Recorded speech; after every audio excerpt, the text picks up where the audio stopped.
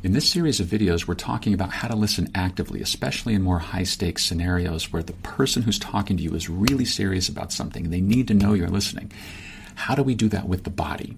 We've talked about eye contact. How do we do it with the body now? Number one, we're not moving around a lot. We're not facing somewhere else.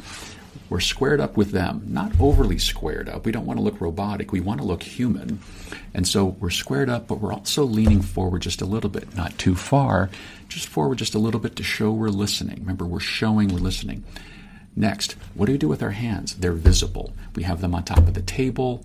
We are gesturing with them occasionally. We're not hiding them in our pockets. They're not under the table. We're not covering our body. Look, there are plenty of opportunities in listening, especially in more casual scenarios where we can be a little bit more casual, right? We can lean on our elbows. Maybe we can even look away for a minute to show we're thinking. But in high-stakes scenarios where you want to communicate trust and engagement, it's eye contact, it's squared shoulders, it's leaning forward, it's nodding occasionally, it's visible hands.